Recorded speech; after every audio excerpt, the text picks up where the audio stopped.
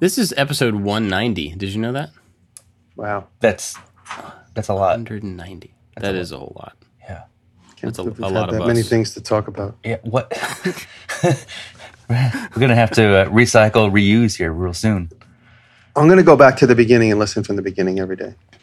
Do you think we would get in trouble if we went back and started like taking the topics from the first shows and like acted like we never talked about it? Well, they would mean a lot more now, or they would mean a lot different things now because of what Well, we've all that's been true. through. You know, so it might be an interesting topic to. Let's do that. Let's revisit early topics and have a fresh spin on them. One of the Then we ones can that meant a link lot the to earlier me topic. was the getting started one. I mean, that's something everybody struggles with, and I still struggle with to this day. Sometimes I'll just go out into the shop, or I'll sit at the computer and just stare at it, and because getting started is still difficult. Yeah. That would be a good one. Let's do that next week. Getting started again. starting all over. Yeah. Well, what's going on? What are you Let's guys see. up to? I've been. I had a good weekend. We have the blacksmith class coming, so the house is a disaster. So I had help. My buddy's son came and spent a few days with me. He was sort of like my intern, and I used his muscle to help clean up the backyard. And Brett, you guys know Jesse's been here for like a month. Jesse's been here with Brett, and she's amazing. So she's helping Brett out do some of the stuff. They did some insulation in the shop, which I was so impressed with on Saturday. The insulation battings, the bats are 6 feet wide and they're 25 feet long, and they're heavy. So when you unroll them, it's like picking up a big giant wet towel that weighs like 150 pounds. And so they were able to hang those in the bays. They hung up at least half the shop, which is amazing. So Jesse and Brett, thank you for that. But I just cleaning up the yard. I had a good weekend. And then last night I finally relaxed and went out to the blacksmith shop. And I'm working on a chisel. This is my Instagram story last night. And it's funny. I started pushing that piece of chunk of metal around a little bit earlier last week. And I wasn't getting where I wanted. So I just put it down. You know, a lot of people say, you know, when you get stuck, I just put it down. And then last night I was like, you know what? Let me at least try and do these couple of things I wanted to do to it. And as I started developing it, I started seeing a shape. And then once I started seeing the shape, I started really going for it. And then when you blacksmith, you know, each thing is measured in heats. Okay, let me do one more heat. And I remembered knowing I had to walk the dogs and do some stuff last night. It was about 7 or 8 o'clock. I kept going, let me do one more heat. Let me do one more. And I did that about 15 times in a row. Because I kept getting closer and closer to my goal as far as the visual of the shape. And I was really proud of my my tenacity there to keep going with it. Whereas I was about to give up on it. I have a question about the heating, and I know there's not a good answer for this, but I assume that the amount of time it takes to heat up a certain piece has a lot to do with the material and how big it is. And Sure. But like, what's a rough, like in that case, how long did you have to wait for each one of those heats? Oh, about 5 to 10 minutes. Oh, okay. Yeah, not bad. I mean, if you do have a big chunk in there, which is how it started, I was that night about 10 days ago, I was putting it in. It started out as a big masonry chisel that I got at the flea market. It was about 1.25 inches in diameter by about 10, 12 inches long. And it was a big chunk to heat up. And so I left it in the oven. And in the meantime, I was heating up a smaller piece.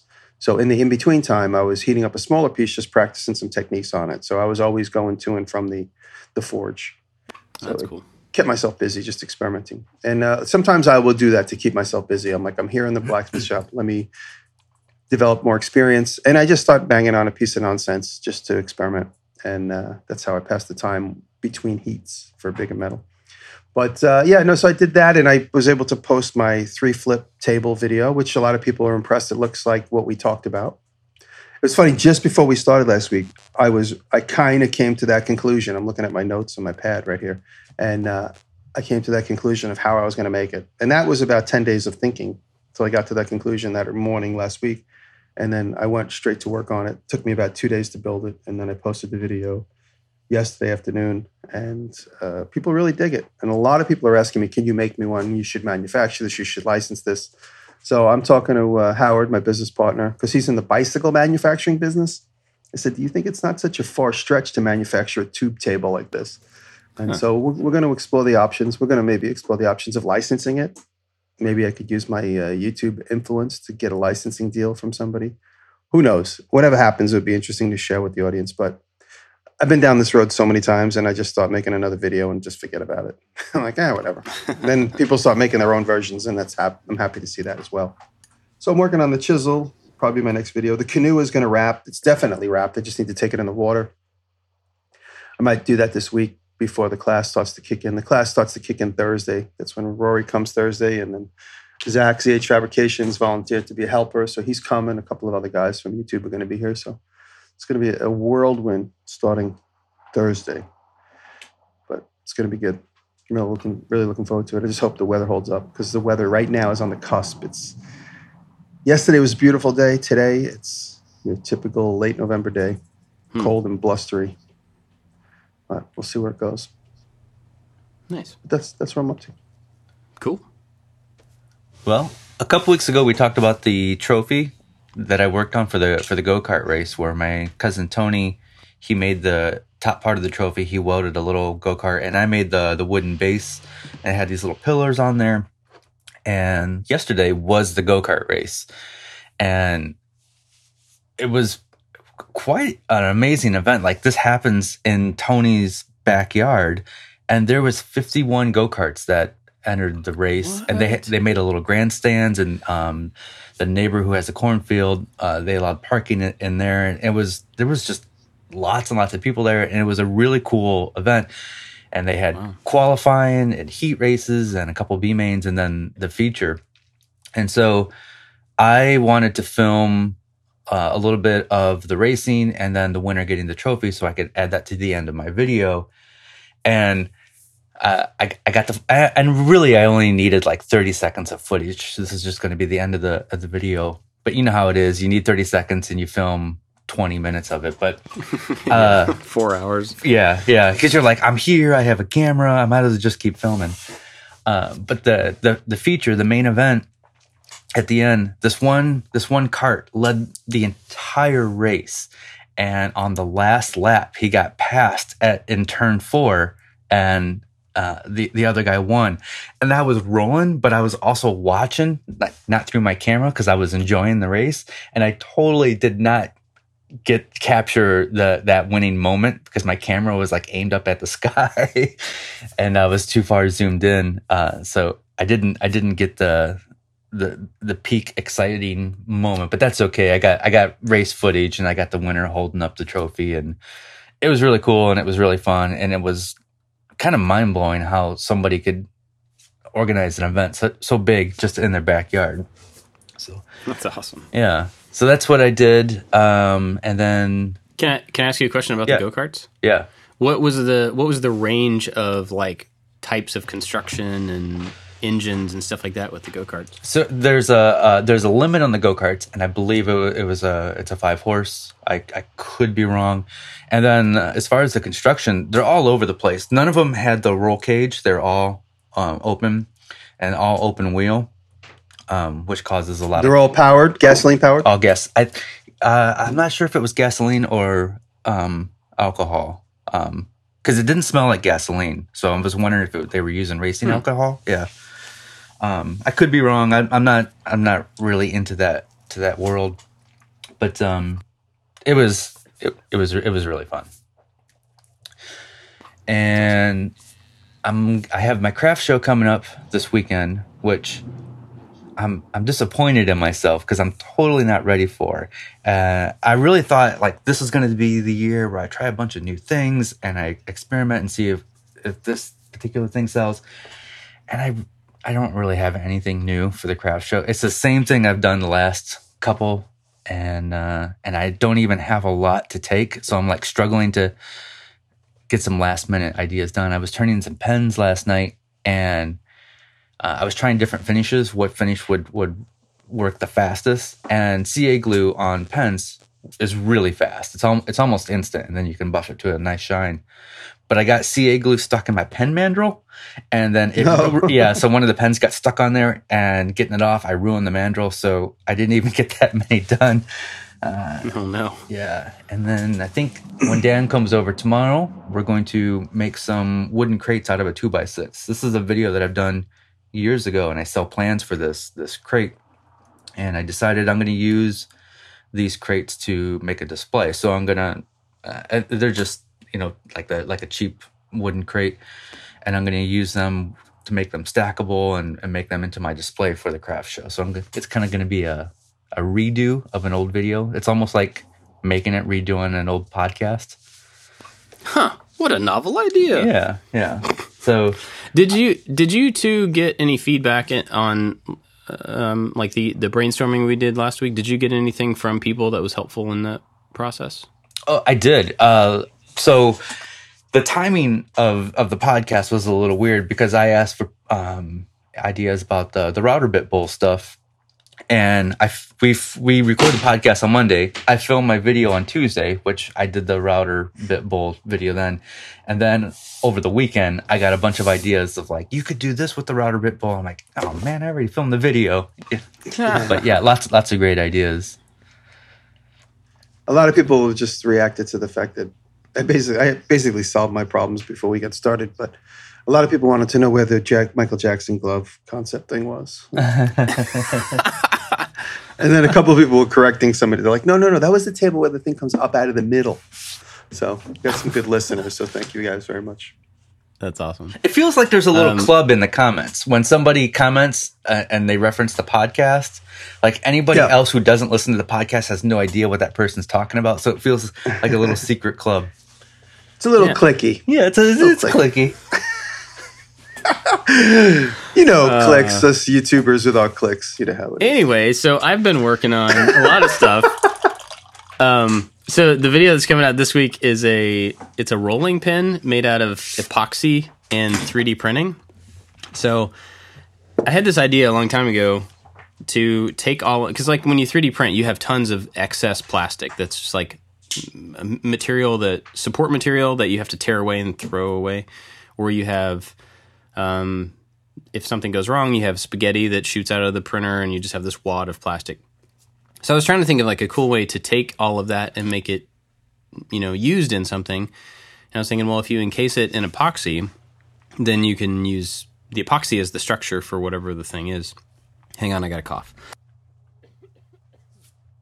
Sorry, my throat is funky. So the idea was originally around the excess plastic, and I started to do that, but it I don't know, you basically can't control anything about where that plastic goes in an epoxy pour. So then the idea morphed into printing a shape that would go up the center of a rolling pin, but also printing the mold the mold at the same time. So you print a canister that you can fill with epoxy that has a 3D printed thing on the inside of it. And so Josh and I started working on this probably, I want to say like 3 months ago, maybe longer than that. And we've done probably 10 prints, maybe not that many, but a bunch of different materials, a bunch of different models, a bunch of at least a couple of pours, trying to figure out how to seal up the outside of the mold without doing creating another mold on the outside of it.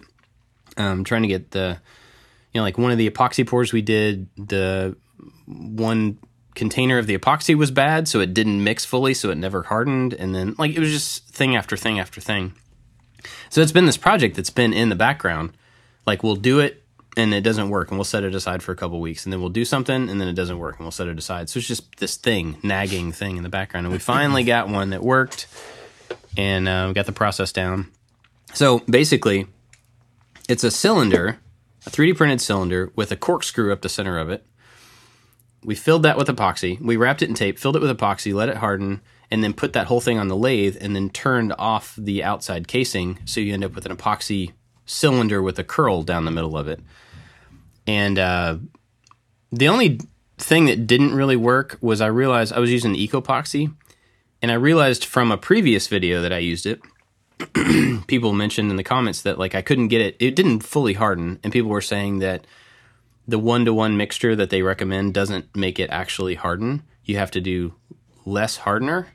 So you do a 1 to, or I guess a 2-to-1, which seems really counterintuitive. But Matt Cremona found this out and posted it in a video. So somebody referenced that for me. This is a long time ago, but anyway, so if you use less hardener on Ecopoxy, it hardens more and probably takes a little bit longer. I don't know. But when I learned that, we had already done this rolling pin that was finished, so like now I have a video coming out that is so far behind knowledge that I have. It's one of the interesting things I've learned recently. Anyway, so the epoxy didn't harden fully. So you have a 12-inch cylinder of epoxy that's about 3 inches wide on a lathe, and it's not fully hardened. When you go to turn the center of that thing, it just like runs away from you. Sorry, my throat. Anyway, it runs away from you. As it touches the tool, it bounces off. And it flexes and bends away from you. It's so weird. And it's really subtle, but it was not fun to turn. Because I kept feeling like, well, if I dig in a little bit, it's going to bounce in the wrong direction. It's going to like bind and pop and, whatever. So, long and short of it is, it's not as easy as you would think to make a rolling pin out of epoxy. Did you go ahead? You might be able to save that. Done and it worked. You might be able to save that casting. Well, if you're in a situation like that, what you might be able to do is take it and put it, especially now that it's getting cold out, if you have a room in the house that's warm, like a boiler room, for instance, put it in there, and that extra external heat will cure. If it's already hard to some extent, it should get harder. You know what I mean? If it's not still a goopy mess, that's when you made something totally wrong. But if it does cure to some extent, it's only going to cure more. And heat will accelerate that. So keeping it in a warm area or in a warm environment, maybe for 2-3 days, just to make sure that it's really, that will accelerate that curing if you have a problem. A lot of times, my brother specifically has called me a couple of times. He's like, it's hard here, but it's soft there. When that happens, that's a problem because you didn't stir it properly. Right. And when you're doing clear resin, for instance, you can't tell when you've stirred it enough.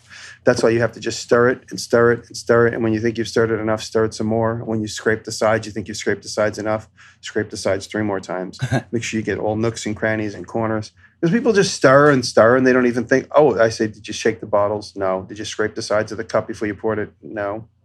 And those are 2 instances where you're going to end up with uncured material. I think in one of your bits videos, you had a great tip of when you go to pour, don't scrape the sides. Like scrape the sides when you're mixing, but don't scrape the sides when you pour. Right. I've never heard that. That's great.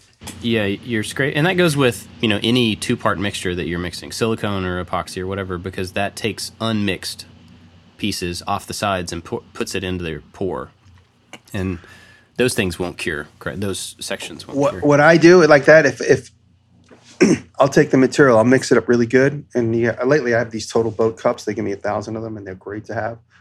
These polypropylene cups. So I mix, then pour it into a brand new clean cup and mix. And then that's good. Then I know. I know that whole cavity of material should be good. The thing that was interesting about this after it had set up is like I left it in the mold for, I don't know, 3 or 4 days. It should be good overnight, that stuff. But I left it in there because I could press with my fingernail on the top of it, on the exposed part, and I was like, kind of would dent in a little bit. And I'm like, well, that's weird. And so I left it for several days thinking it'll eventually fully harden. And it just never changed past a certain point. Maybe adding heat would have done that. I don't know. But, so at one point I was just like, all right, fine. I'll just go ahead and try to turn it and see if it's good enough. And it was totally good enough for making a rolling pin. It doesn't need to, hold any weight or anything. But turning it to a perfect cylinder was really difficult. And I ended up with a bunch of little kind of grooves and, like a texture to it because it kept running away from the tool as you would try to go in. So you couldn't really get a clean, back and forth. And I tried sanding it with a block of, like a piece of wood with sandpaper on it, tried to get the surface flat. And that kind of worked, but yeah. So anyway, that's this week's project, and it was a lot more happened off camera than on camera, but it was fun.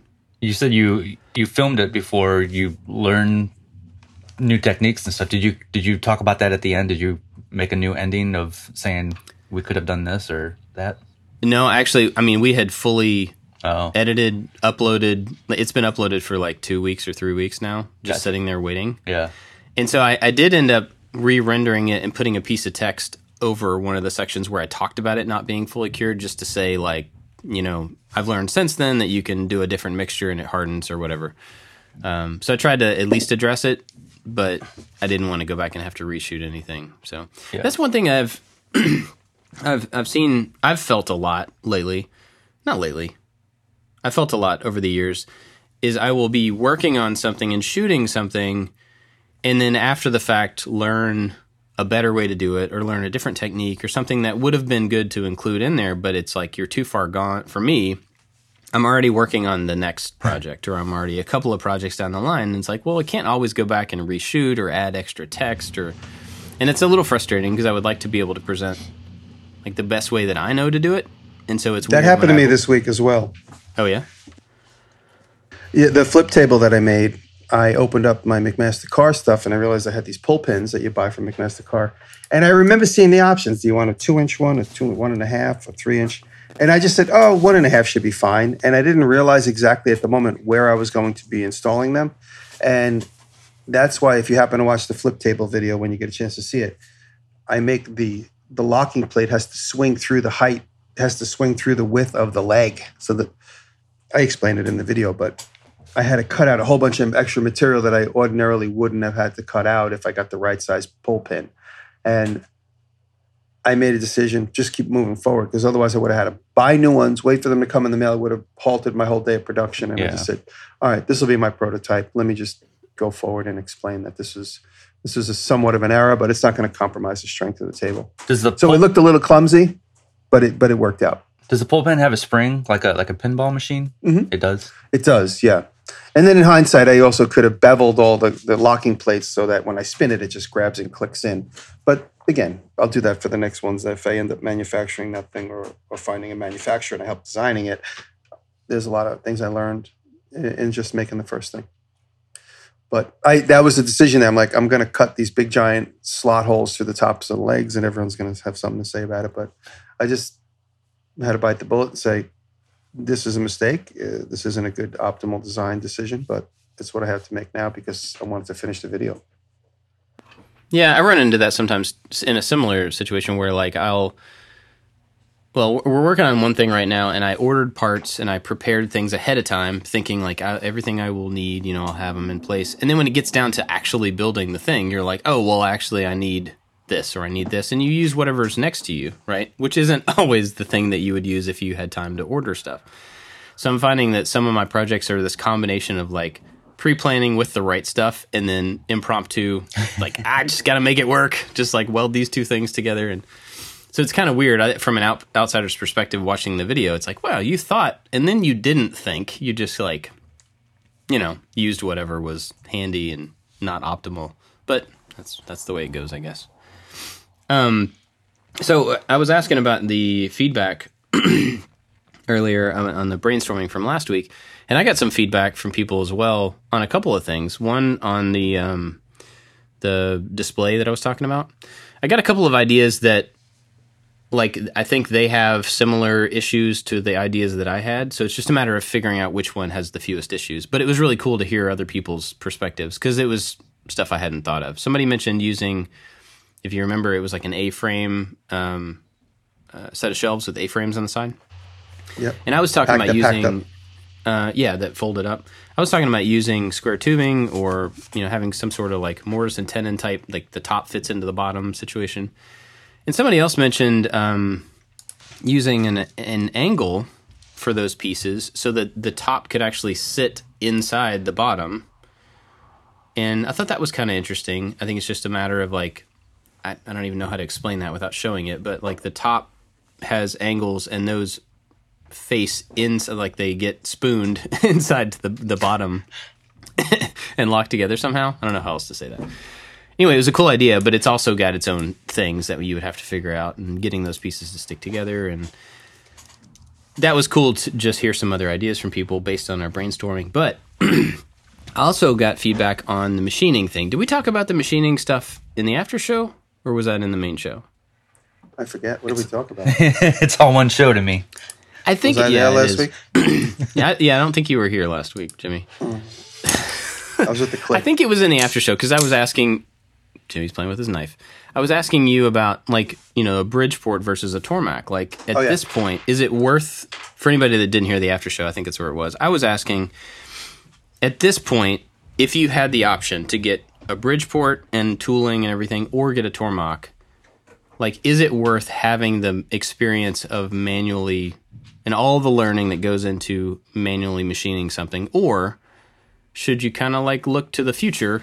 And of course there is an answer on both sides. I totally get that.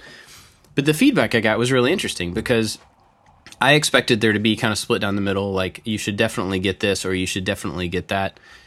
And most of what I heard from just a handful of people was, I'm never going to get either one of them, so it doesn't matter to me, but you should definitely get the one that works best for you because that's how I learn from watching. I'm like, oh, what a mature thing to say. Because you were really concerned that you didn't want to alienate viewers. Right. Yeah. I mean, either one of those is a step away from like what the normal hobbyist is going to have in their garage. And I get that. And I mean, a lot of the things I have are a step away from what hobbyists have in their garage. But, I don't want to, if I can step a foot away or a mile away from somebody, I'd rather go a foot away so that we can still talk to each other. Right.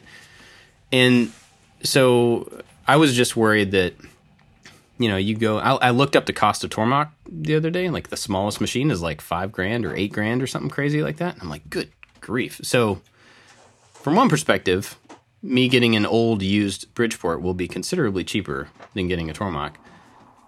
But I was worried that, maybe if you jump right into the combination of CNC and machining, that's going to be further from someone than just machining,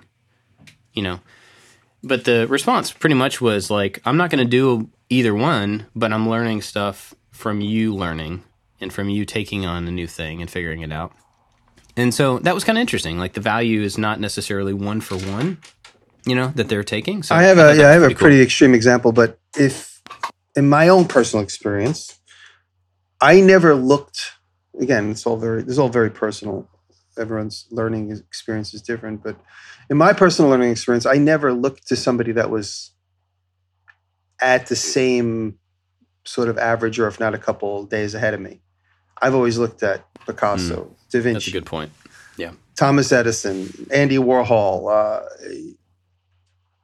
people that were so far ahead, being like, oh, if I only achieve just a few % of what they're accomplished, then I'll be happy. And so the idea of trying to stay in parallel with everybody could be limiting. Oh, it's absolutely limiting. Yeah, that's a really good point. I hadn't thought of it like that.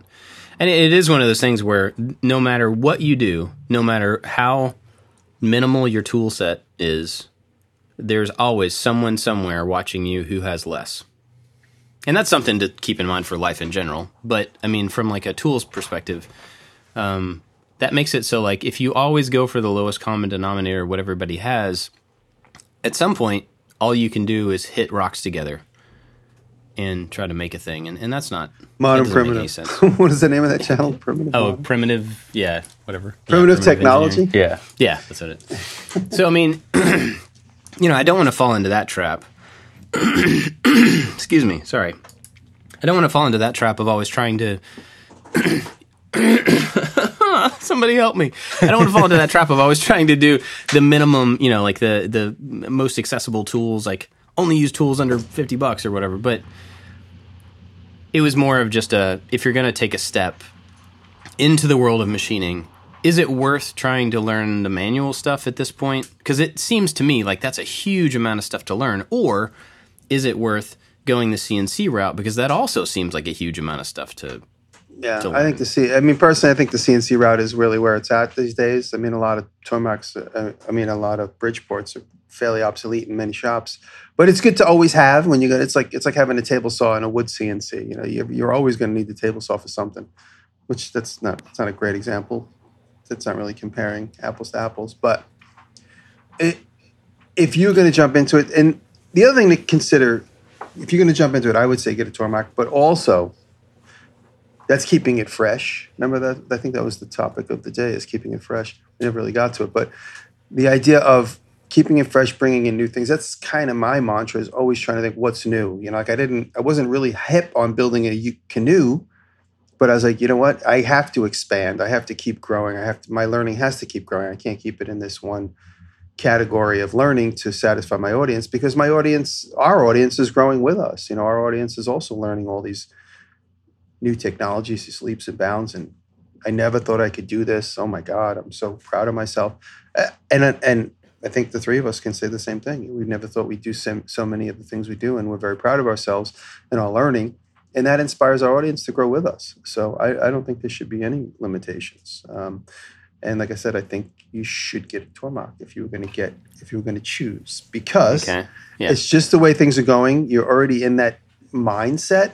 There is a lot to learn, and you have many resources. I mean, I'm a little timid still. I'm very timid when it comes to the Tormach, but all I got to do is ask on Instagram, and fans immediately give me recipes for feeds and speeds and cutting heads. And John Saunders is a great resource, and he's so open. He's not cliquey. He's very willing to help the audience and help me and help anybody. So it's right at your fingertips. Well, yeah. I don't know if I'm going to do either one of them, but I have the opportunity for a Click. Get out of here, Click. Get away. I wish people could see Bye, Click. I wish people could see Jimmy playing with his knife on the video. But anyway, I don't know that I'm going to get either one of those tools. But I have the opportunity for a Bridgeport possibly. And it's like, well, I could get that for, a few $100 or maybe a little over $1,000. I would take it as well. I would. Looking at the cost of the Tormach is like, wow, that's an investment, And if I don't have a specific need for it, then I probably don't need either one of them. So, anyway, side topic. I whenever it comes to a big machine that I have, like I'm on the fence about, I have a great excuse. It'll look good on camera. That's my. I have no idea what to do with it. I don't know what it's going to look so good on camera. You also have you have a 10,000 square foot warehouse as a shop, plus a shop at your house. So there's that. Life easier. Yeah, it does make life easier. And I have a space saving table now, so I have a lot more room. So you should have another table that flips your Bridgeport and your Tormach, so you can have them on two sides of the table. There's a build for you. Good idea. That's a good idea. So we did have a topic that we were going to try to get to, I think, right? Yeah, keeping it fresh. That's what we were discussing. I mean, that's right. Yeah. I just kind of introduced the idea of keeping it fresh, and it seems like a lot of YouTubers are having a hard time, including me, and we're collectively. Views, ratings are slagging a little bit, or lagging.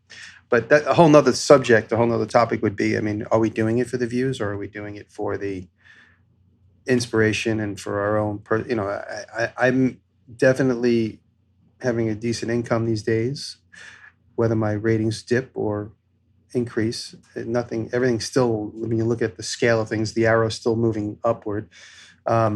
While the audience retention goes up and down, up and down. I put a video out a couple weeks ago. I've already reached over 500,000 views on my pumpkin smasher. And, so that all that stuff helps. Every once in a while I do like a weapon video. Everyone knows if I do a weapon video, all of a sudden I get a lot of views and a lot of new fans. And Bobby Dukes put out a video including me in it this week, which was great. And that got me a lot of fans. So I say you just keep moving forward. You never really know. But keeping it fresh, in my case, means getting new tools, getting interesting new tools. I personally never think that I'm going to alienate anybody, because I feel the person that looks and goes, oh, that's outside my league. So then what are you going to never leave the house? You're going to look around the house and say, okay, these are the things I need. When I go outside, I'm going to see something that's more than what I have, and that's going to intimidate me. That's obviously an extreme example, but you can't be intimidated by technology. You have to be inspired by it. I certainly have battled being intimidated by technology. Tormach obviously is one of those things. Regular CNC, right straight from the beginning. I saw you guys doing CNC, and I was like, wow, those guys are so far and ahead of me. That's really how I felt when I first met you guys, and you guys were both playing with the Shapeoko. I was like, that sounds like a spaceship. I'm never going to be able to do that. And then you guys are like talking some secret CNC language, and I hadn't even gotten into it yet. I was very intimidated, although I acted like a tough guy that's like, yeah, I've been around tools my whole life. And here you guys are talking about Shapeokos, and I'm like, I realized fast I can't be intimidated by this stuff. I have to jump right in. And I think this journey, for me, it was 7 years ago Halloween that I posted my very first video in this new life of mine as a YouTuber. Prior to that, I was just posting pictures of my trucks and videos of my cat humping my knee. So you do see older videos on my channel, but not pertaining to what we all do now. And I just think it's been such a great ride. And when people say, "Oh, you've changed," I want to change more. I really am fascinated by this ride and learning. You got to keep your learning fresh. You got to constantly keep, the brain, and I'm going to stop rambling after this.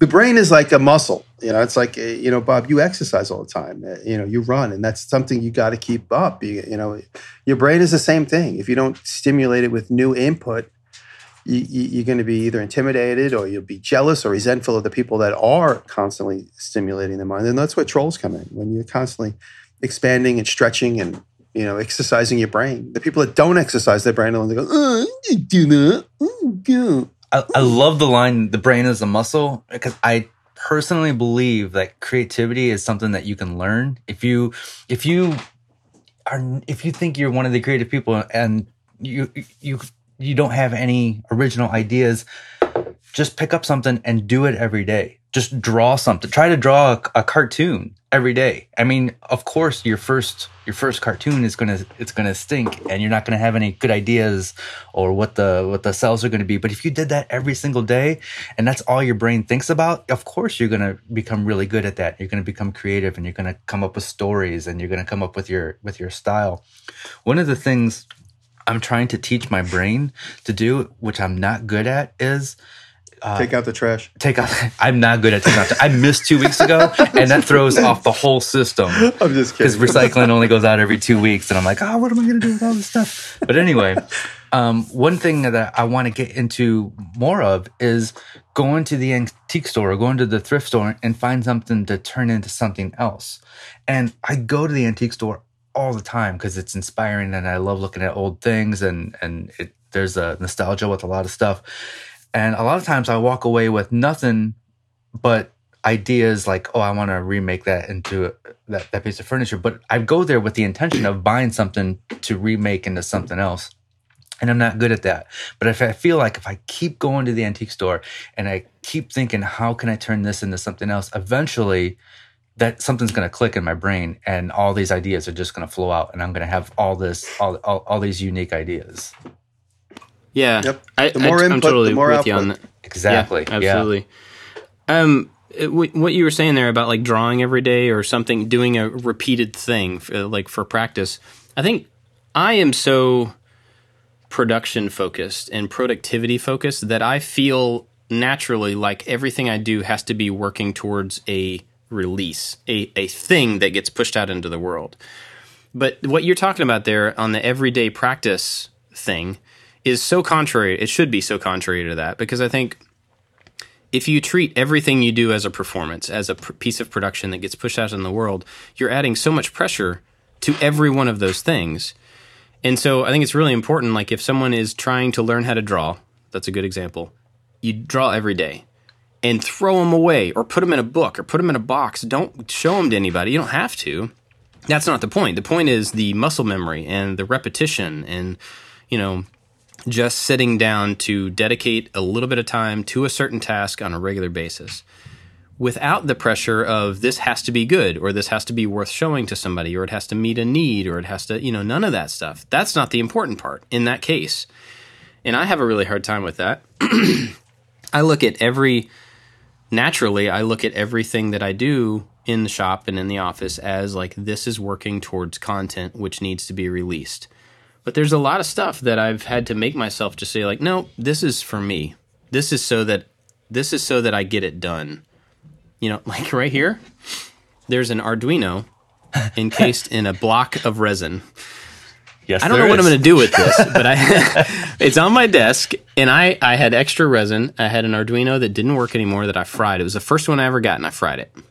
And it's been laying here going, I got to do something with that Arduino, something unique, something interesting.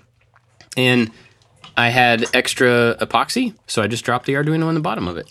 I don't know what I'm going to do with this, but it's a reminder on my desk that, like, sometimes you just have to do stuff for the sake of doing it, and you have to, like, this will sit there until an idea happens.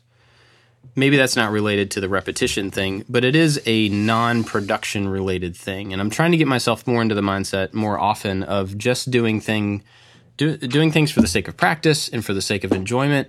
And I think productivity and production will happen out of that. And it kind of, like, I was talking to my wife about music yesterday.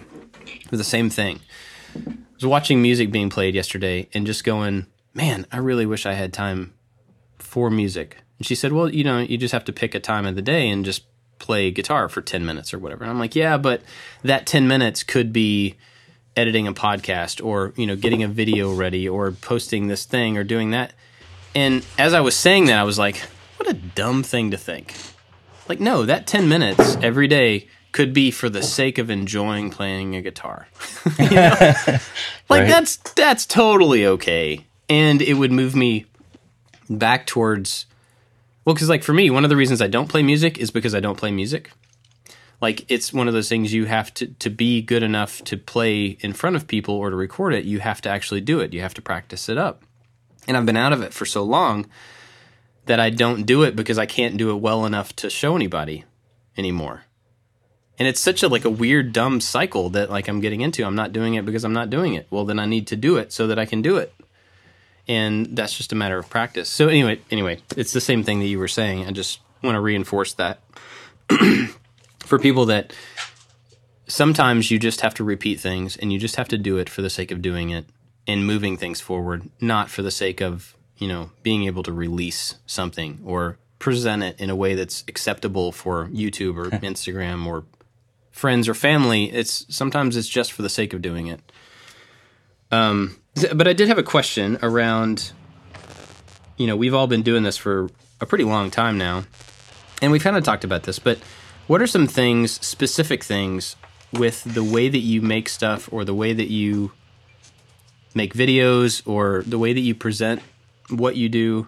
What have you had, not have you willingly changed, what are some things that you've had to change to be able to continue to do it, to keep up, or to...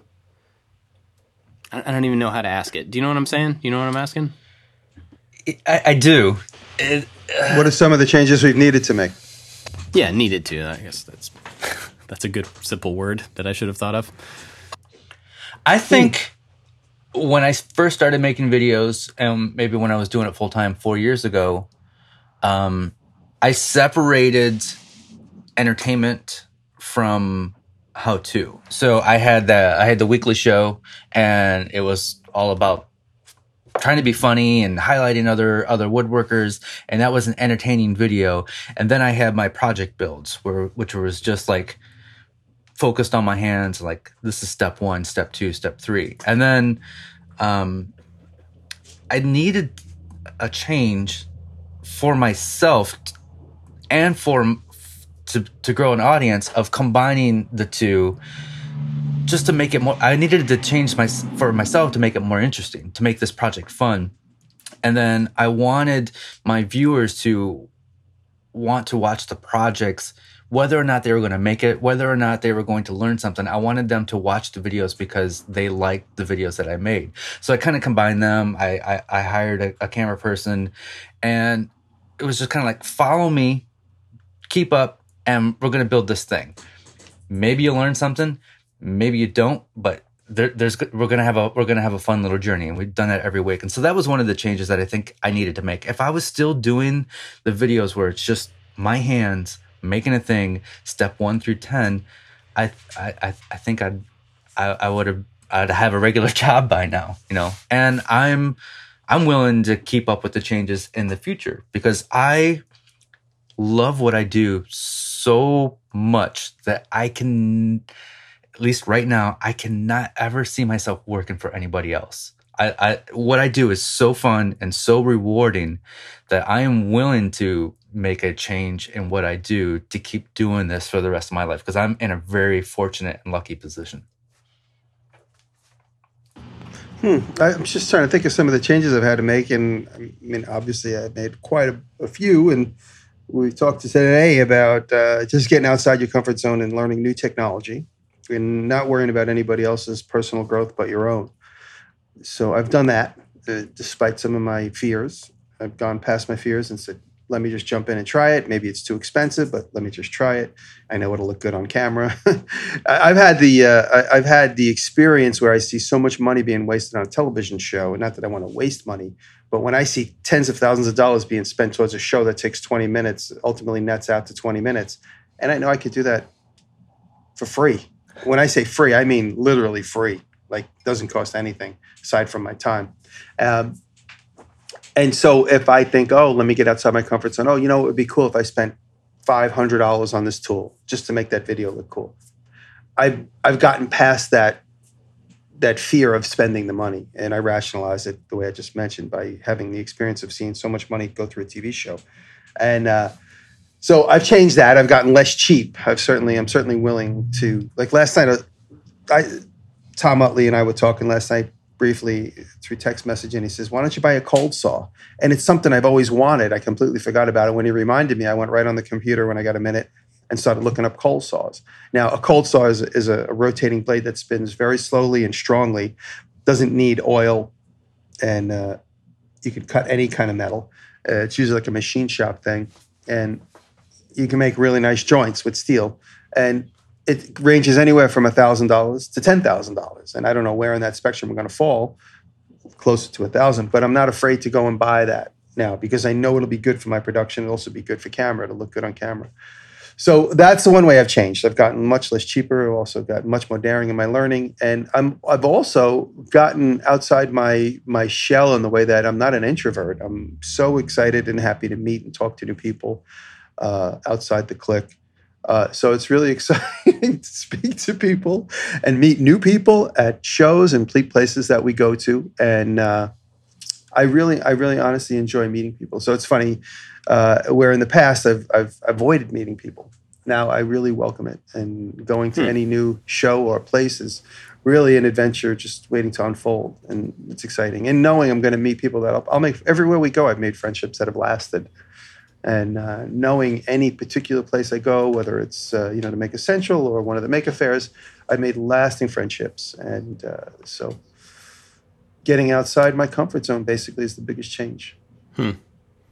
Yeah, I've been trying to, while you've been talking, I've been trying to think of places where I've stepped out of my comfort zone.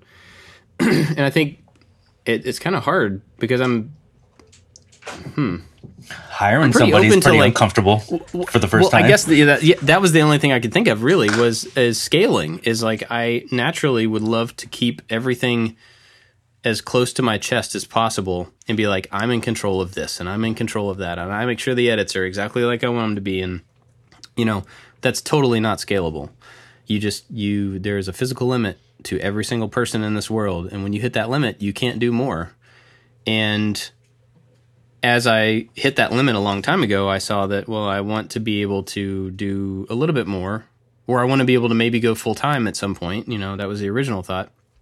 And so having to decide at that point, like, do I stay maxed out? Do I stay where I am and not grow anymore? Or do I let go of something, let somebody else do it so that the whole thing can move forward a little bit more? And so I did that with an editor, and then I was like, okay, cool. Now we're back to, I can keep everything else close to the chest and move forward. And then you move forward a little bit and you're like, nope, maxed out again. Got to figure out how to let somebody else have this part. And so I guess over the past several years, I've been able to realize I see example of letting go of this makes it better, because I can't actually do 100% on that, but it also gives me more time to do the stuff that I want to do. And when I saw that happen, I was a little bit more willing to let go of something else and then let go of something else. And I'm not willing to give everything away to other people, because then that loses the heart of why and what I want to do. But I think part of it has been learning how to analyze all the stuff I have to do and figure out what needs me and what doesn't necessarily need me to still happen. And that's a kind of a skill, I think. It's something that I'm still trying to figure out. And I'm actually right in the middle of trying to figure it out again right now. But, it's not a matter of like just saying, well, I would rather be in the shop every day, and so everything else can go away. It's not that. It's looking at like, does this task actually need me, or does it need a different type of person? And Josh writes a lot of the stuff now. He's better at it. He enjoys it more. So it's not even a matter of me not wanting to do it. he's better, and the output becomes better because of that. So I think that's like a thing that you have to just kind of like process and look at each one of those things. And I think that'll probably continue to happen. And it's always going to be a bit of a stretch for me to take. Sorry, there's kids above me. You probably heard that. A bit of a stretch to let go of things so that it all gets better. I definitely had that, like, this is my thing. I want to control this. There's that pride of when you release something, like, I did this from beginning to end. When I hired out for the camera person, the first one was Eric, I was like, this is my vision.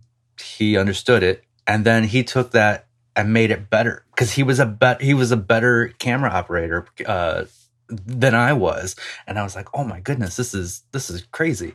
And then now I got Dan, and Dan is like 10 times better than I am at running the camera. I mean, I ran the camera this weekend when I was filming that go-kart race, and I was like, oh, this is all clunky, and I feel sorry for whoever has to edit this, which is me. Yeah. and so I'm like, it's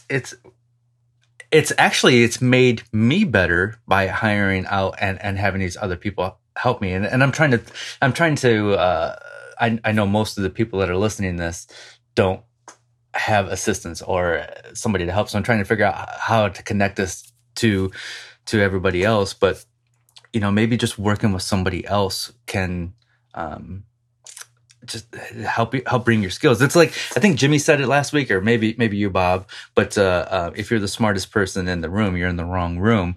And why not work with other people who are better at it than you to pick up on their skills? Does that make sense? Yeah, it absolutely does. Yeah. No, I definitely think so. And for me, that comes down to, I like to make stuff to be a certain thing, and I want it to have a certain effect on people. And that doesn't require me. The only way for that to happen is not by me doing everything. The goal is the goal. And if that means it takes a couple of different people with different skill sets to make that goal happen, or if it takes 20 people with different skill sets to make that happen, like, the goal is the goal, right? So I need to do whatever I need to do to get that, and not be selfish about, but I want to be the one who does this, or I want to be the one that, being the owner carries the risk, but it also gives me the opportunity to pick and choose the things I want to do, but I still got to get to the goal. So I'm still trying to figure all that stuff out, but I think it's kind of a revolving, like, I get comfortable and then I have to stretch a little bit to be able to move things forward. And so that's one of those staying fresh things I think that constantly happens. It's funny. Somehow, I think of a channel like Mike Boyd. Like, I think, Bob, you introduced me to him a few months ago, and I was like, this channel is amazing. I love what he does. And he's putting out content, I don't know, every couple weeks or so, however long it takes him to learn a new skill. And now all of a sudden his content release schedule has totally changed, where it's way less videos. And I'm like, oh man, but now they're way more epic videos, because he was rolling with the flow and changing it up and it's part of his growth is to do these bigger, more epic videos. And so there's that selfish part of me of like, I want to see more Mike Boyd every week or every 2 weeks. But now it's like, maybe it's once a month, but that video that I get once a month now is like, oh my goodness, I can't believe the quality of this. Yeah. And that's probably a whole nother discussion separately, quantity and quality. But yeah, that's one of those things that you can, adjust over time. You guys have anything else on this? Oh, we're at 54 minutes. Yeah, look at that. We can fill time talking about nothing. Yeah. Time. Well, if you guys don't have anything else, let me thank our Patreon supporters. Where's the list? Oh, I lost the list. Hold on. Especially Wise Old Dal, Evan and Caitlin, Corey Ward, Works by Solo, Chad from Mancrafting, Nick Ryan, Caleb Harris, Maker in Training, Funkiss.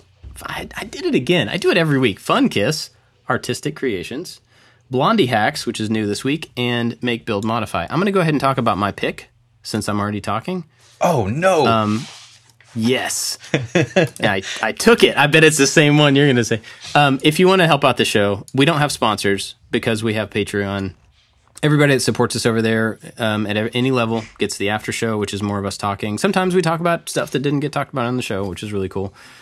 we greatly appreciate the support. So if you want to help us out, go to patreon.com/makingit and give us a little thing. What? There's no action. Is there a verb for Patreon-ing? Give us a little Patreoning. I don't know. Become a patron, I guess is the word. So my recommendation this week is Blondie Hacks, who is our newest patron. But also, she sent me a link to... We were talking about machining last week, or a couple weeks ago, or whenever. And I had mentioned how some of like This Old Tony's videos are great, but they're like 30 minutes long or they're hard to get through. She has a series called Lathe Skills that she's starting, and I think she just put out the third one today or yesterday or something. And they're like 7-8 minutes. And it's straightforward, well presented. She obviously knows what she's talking about. And so she's talking through like the theory of how the metal lathe works. There's one about bits and like tool bits. And then the third one she put out, I don't know what the topic of it is, facing. So getting a clean face on the end of your piece. Anyway, good stuff. And I subscribed. I want to watch these and get my base down for using the metal lathe. So big thanks to her for making that and for sending it over. So go check it out. Awesome. I want to shout out to The Good of the Land. Have you guys seen this channel pop up recently? I've heard the name. Yeah, The Good of the Land. It's my buddy Justin. We met over the summer at the Bar Z event, and he's got a great channel where he restores antique machines. And he actually is the curator of a big giant machine collection in Lindale, Texas. And they're having a big event November 17th. And he's selling tickets to the event. There's going to be a lot of YouTubers there, including A-Bomb and a bunch of other guys. But if you go to the channel and look at about 2 or 3 videos back, he does a whole big pitch about the event that's taking place November 17th. I was scheduled to go. Unfortunately, the canoe event was moved to that same weekend, so I could not go to that event on the 7th, November 17th. So I will be in New York City on November 17th. But go check out, if you live in the area of Lindale, Texas, go check out The Good of the Land's YouTube channel, and he describes that event that's coming up. It's all about antique machines, restoring, casting, welding. It's going to be a big, big, big event. So check it out. Cool. And I am going with something I've recommended before, but I'm going to recommend it again because it's still good, and that's DIY Creators. Channel's pretty big now. It's like 1.1 million subscribers, which is amazing. I love the growth. But the projects they're beautiful and simple, and I just like I like his style. So going with DIY Creators this week. Check it. Cool. All right, you guys got anything else for this week?